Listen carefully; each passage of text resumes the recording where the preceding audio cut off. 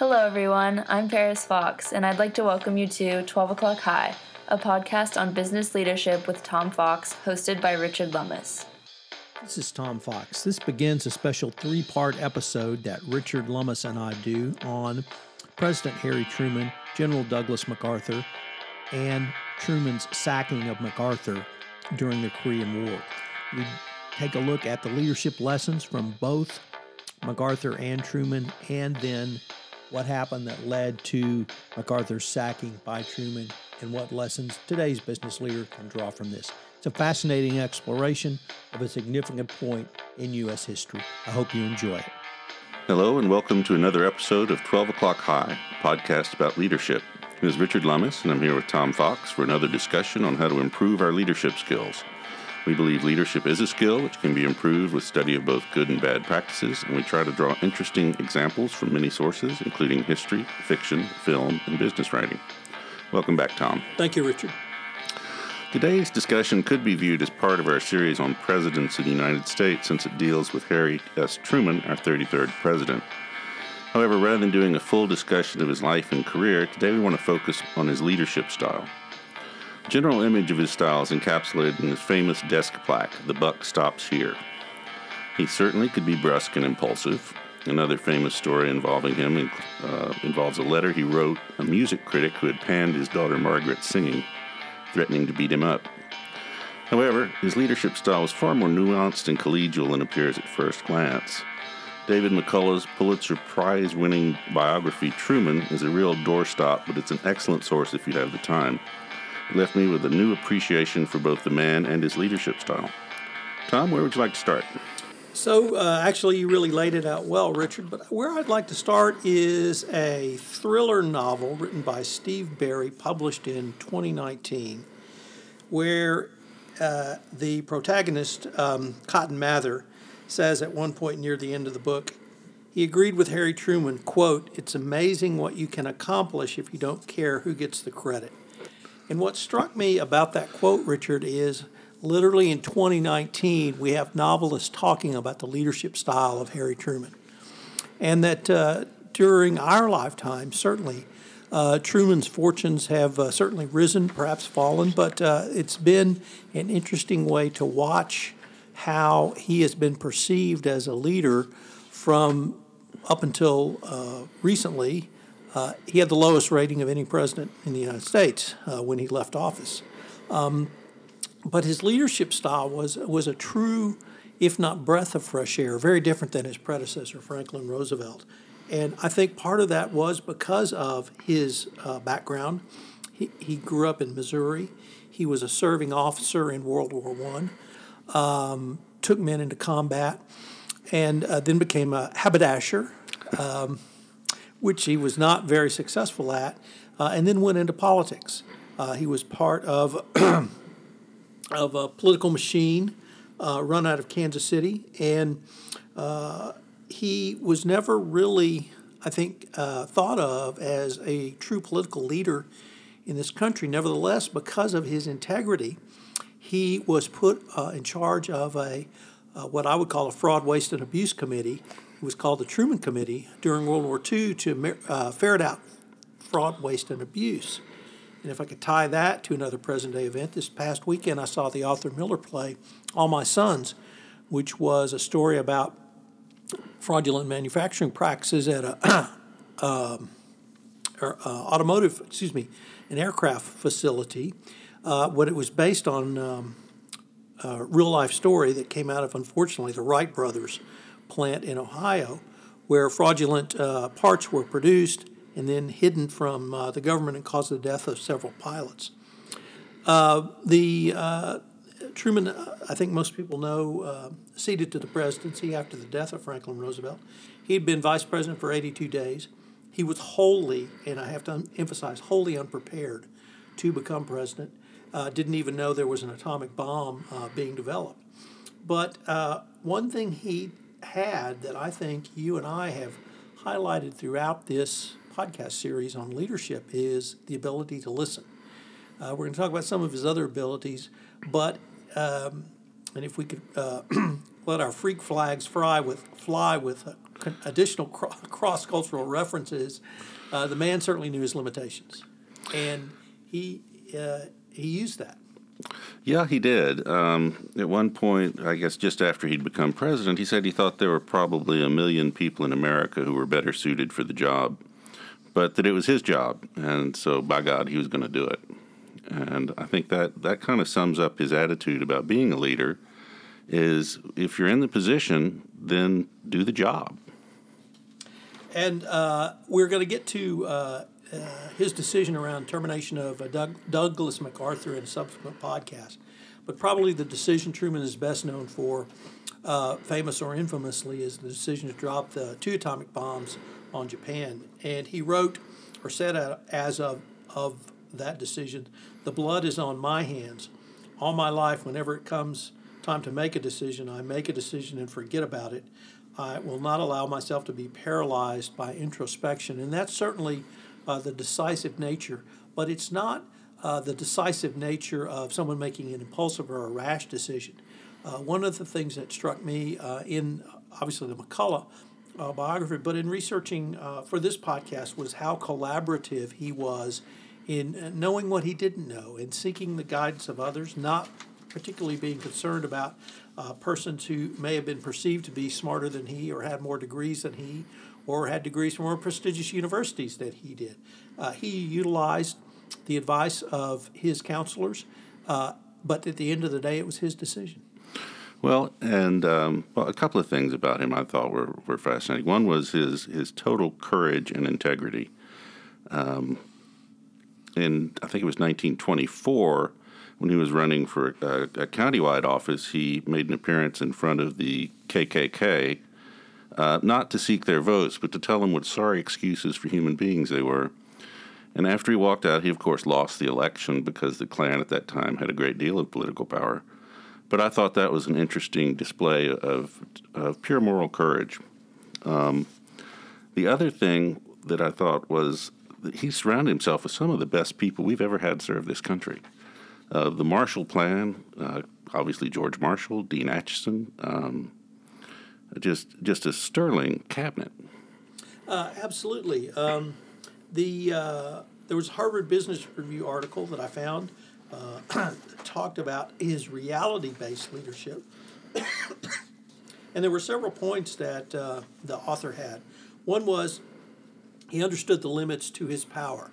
Now, in the business world, perhaps some CEOs, Carlos Ghosn comes to mind, or others, may not think they have powerful limits, but in democratic institutions, leaders really have the ability to lead through persuasion and not coercion. And one of the things that Truman recognized is whether it's the Newt Gingrich bully pulpit or leading by being a PR man, flattering, kissing, and kicking people when they're to get them to do what they needed to do. Truman certainly understood the limits of his power as president. Number two, he didn't mistake himself for the institution, meaning there was the institution of the presidency, which he deeply honored and respected, and then there was himself who was fulfilling that role. You get to be president, but you're not president for life, and that even though presidents and CEOs can and are treated like emperors, they're not. They're men and hopefully at some point a woman in that role who are custodians of not only that role, but the institution for the American people. An interesting point brought up was keep a jester in your court. So we're both huge Shakespearean fans, and so whether it's King Lear's fool or just someone who would actually challenge you and be, we've talked about the contrariness. We've talked about contra opinions and how important it is for a leader to seek those out and have those. And then finally, certainly as president, forget being popular. It's a job that's going to upset people because of the decisions you make. We're going to get to that, most particularly in the firing of MacArthur and some of the commentary around that. But during the first term, when his ratings fell, he laid the groundwork for the Marshall Plan and the Truman Doctrine, which were the cornerstones of American foreign policy for 40 to 50 years. and certainly, if not instrumental in the defeat of communism, laid the foundation which allowed later presidents to build upon that to defeat the Soviet Union in an economic battle for world domination, or at least world opinion. On the point about the institution, one of the things that also struck me was that he was willing to honor the institution even at personal cost. When he left the White House, his only income was his Army pension of $112 a month, and yet he refused to serve on corporate boards or serve as an ad man or accept a free car, saying, "You don't want me, you want the office of the president, and that doesn't belong to me. It belongs to the American people, and it's not for sale." So could we maybe take up some of these as best as we can around probably his most controversial decision, which was to drop the atomic bomb? I've always felt it was the correct decision at the time. It was the correct decision based upon the facts on the ground, based upon the intelligence, based upon where the parties were at that point in the war, and based on the psychology as read by the United States of Imperial Japan and their willingness to literally fight to the death. But one of the things that struck me was how much counsel Truman took. And as we noted a little bit earlier in this podcast, at the end of the day, he made the decision and he lived with that decision. What were kind of your thoughts? Well, I mean, I'm sorry that we can't have a disagreement on that. I absolutely agree that he made the correct decision. One of the other characteristics of his decision making is that he was a firm believer in deadlines, not necessarily creating an artificial deadline, but there is a time to stop discussion and make the actual decision. And in this case, he talked to all the people involved. He got their best opinion of casualties, of the psychology of the Japanese, of Stalin, of how the Russians would respond. Now, it turns out a lot of that was probably not 100% accurate. I'm thinking especially of the nature of the Japanese psyche, but no, I mean, and the other thing is he really didn't have a lot of introspection about that. One of my favorite characters of American foreign policy and perhaps American history is George Kennan. And Kennan wrote a famous, I guess you would call it a telegraph, but perhaps it was even a telex, if it was a thing back then, called I guess it was a telegram, the Long Telegram, which is a 6,000-word telegram that he wrote about Soviet Union under Stalin after the war. And it was very critical of Stalin. It was very critical of where he was taking the Soviet Union, and pointed out either, if not flaws and defects in American policy at that point, a critique of American policy which had not yet been fully debated, I think, in public, particularly because the parties were allies during the war. And the thing that stunned Kennan was that he received a response from Truman. And he received a response from Truman because one of the things Truman tried to do in educating himself was to actually sit down and read State Department cables. So when Foreign Service officers were performing the routine duties or extraordinary duties, in the case of Kennan, perhaps sending information back to Washington, they actually had a president who was reading that.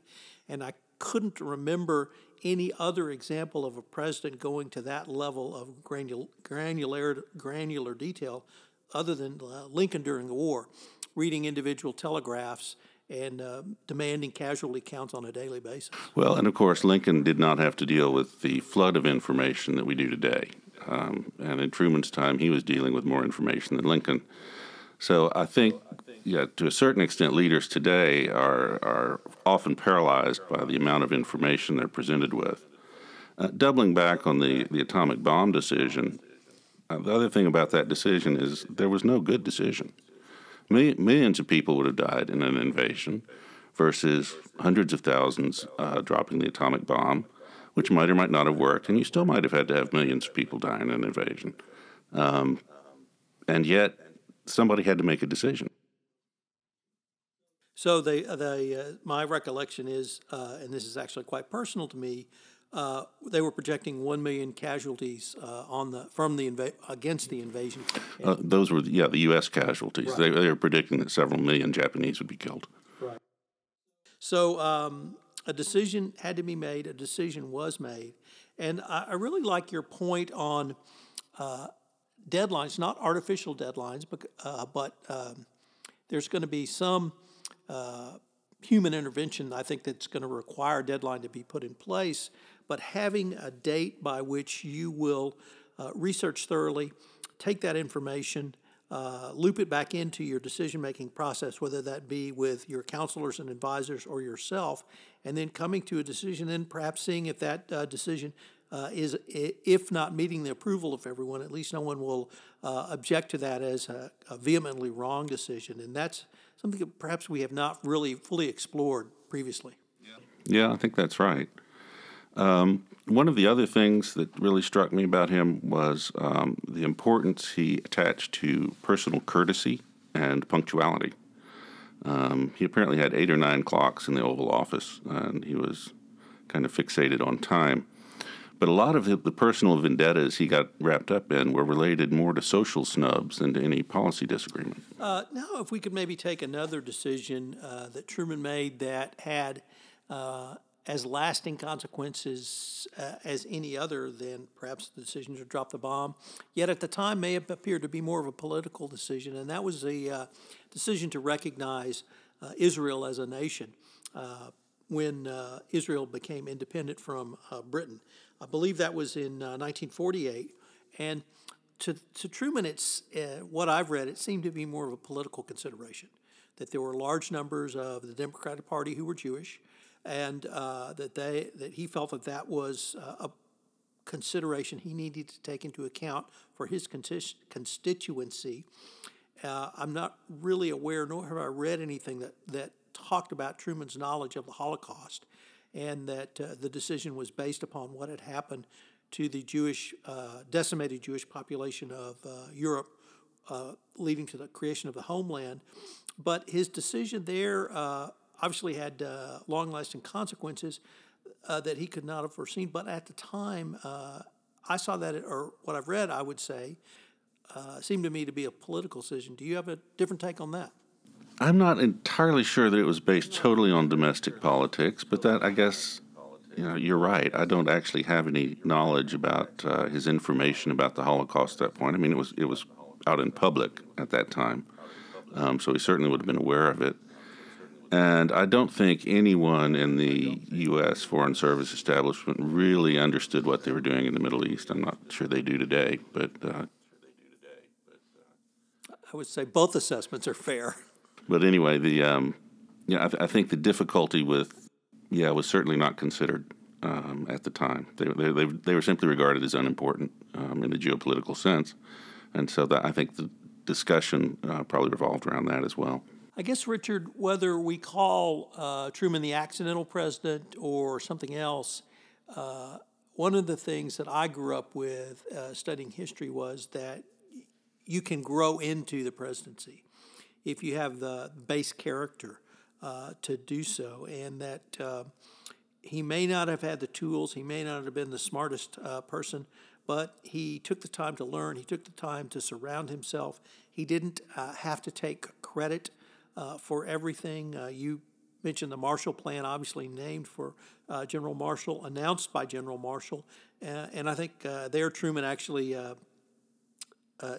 did know that they called it the Truman Plan. It might not get through Congress, but as named for General Marshall, it certainly did, and was laid a foundation for the recovery of Europe and for the maintenance of at least Western Europe within a free and democratic society. Well, yeah, I don't have it handy, but there's the first time Churchill came to America after he'd become prime minister again. He told Truman that he thought Truman was probably the man most responsible for the survival of Western civilization, which, coming from that source, is fairly high praise. Richard, I think the debate on Harry Truman will be endless. I can remember my father relating to me how unpopular he was. Certainly, at the end of his second term, the Korean War was just a black hole abyss that the United States seemed stuck in. It probably did require new leadership to come in. Of course, that leadership was in the form of war hero Dwight D. Eisenhower, who at that point was very much very popular with the vast majority of the United States population. But I can remember perhaps late 60s, but even early 70s, people were beginning to have a different view of Harry Truman. And so some of the leadership qualities that he did exhibit to make decisions, to surround himself with top quality people, to solicit their opinions and listen, coupled with honesty, humility, intellectual integrity, and even a character that allowed him not to be the hero of every story, may have led to a successful presidency. Well, certainly I think the honesty and plain speaking are something that Americans have grown to miss a great deal. One of the things he could not stand about some people was duplicity and ambiguity. So it's kind of amazing that he ever got along with Franklin Roosevelt to the extent he did. But I guess that's neither here nor there. I think his reputation will continue to strengthen. I think the importance of civilian control over the military, which was part of the reason for his unpopularity at the time, at the end of his second term, is now, it's fairly obvious that it's very important. Well, on that note, this is Richard Lummis and Tom Fox with 12 O'Clock High, and until next time, we'll hope you'll be listening then. Hello, everyone. This is Tom Fox again. I hope you will join Richard Lummis and I when we take a look next at the leadership lessons from General Douglas MacArthur in part 2 of our 3-part exploration of leadership lessons about Harry Truman, Douglas MacArthur, and the decision to sack MacArthur made by Truman during the Korean War.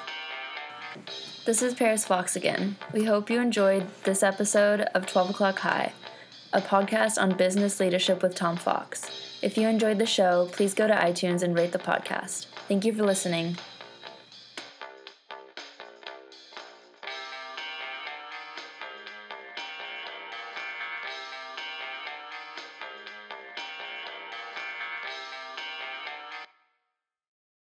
This podcast is a part of the C-Suite Radio Network.